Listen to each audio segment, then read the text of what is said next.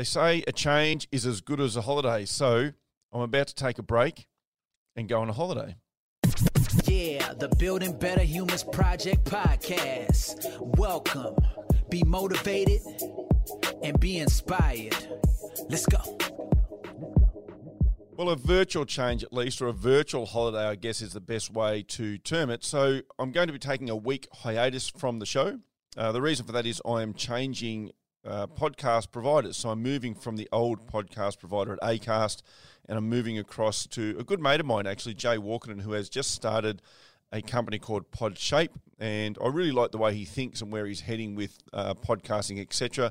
It makes no difference to you guys or to no difference to what we're delivering here. It's just more of a back-end, user-friendly experience, and I just want to be part of something that he is building. So it won't affect anything here, but it just means taking a week break while we do a changeover from the old host provider to where we're heading to.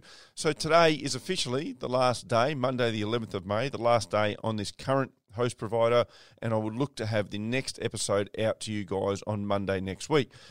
I'll leave you with a short message though. Look after yourselves.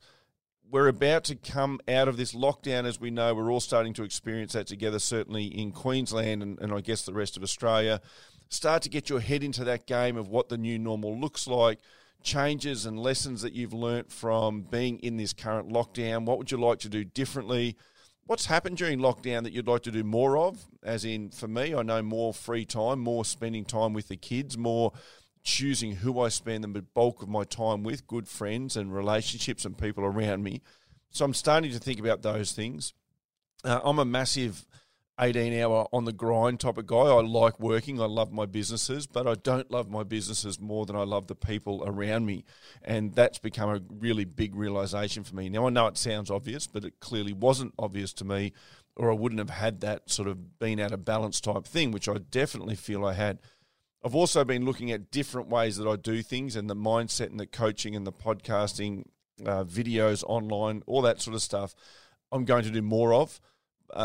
I just feel like that's something that's lacking in the world, or something that I'm particularly good at is the ability to inspire other people. So I want to keep doing that.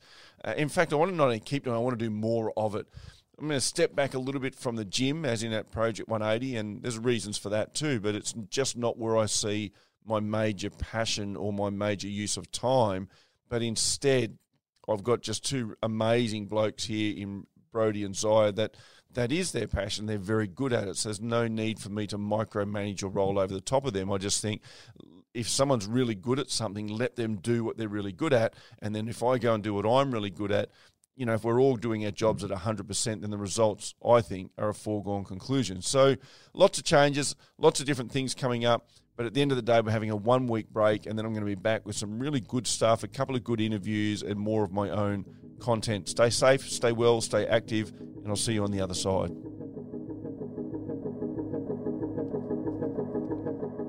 Thanks for listening to this episode of the Building Better Humans podcast with your host, Glenn Azar. For feedback, to stay up to date, or go back and find an old episode, head over to 180.net.au. Yeah, the Building Better Humans Project podcast. Let's go.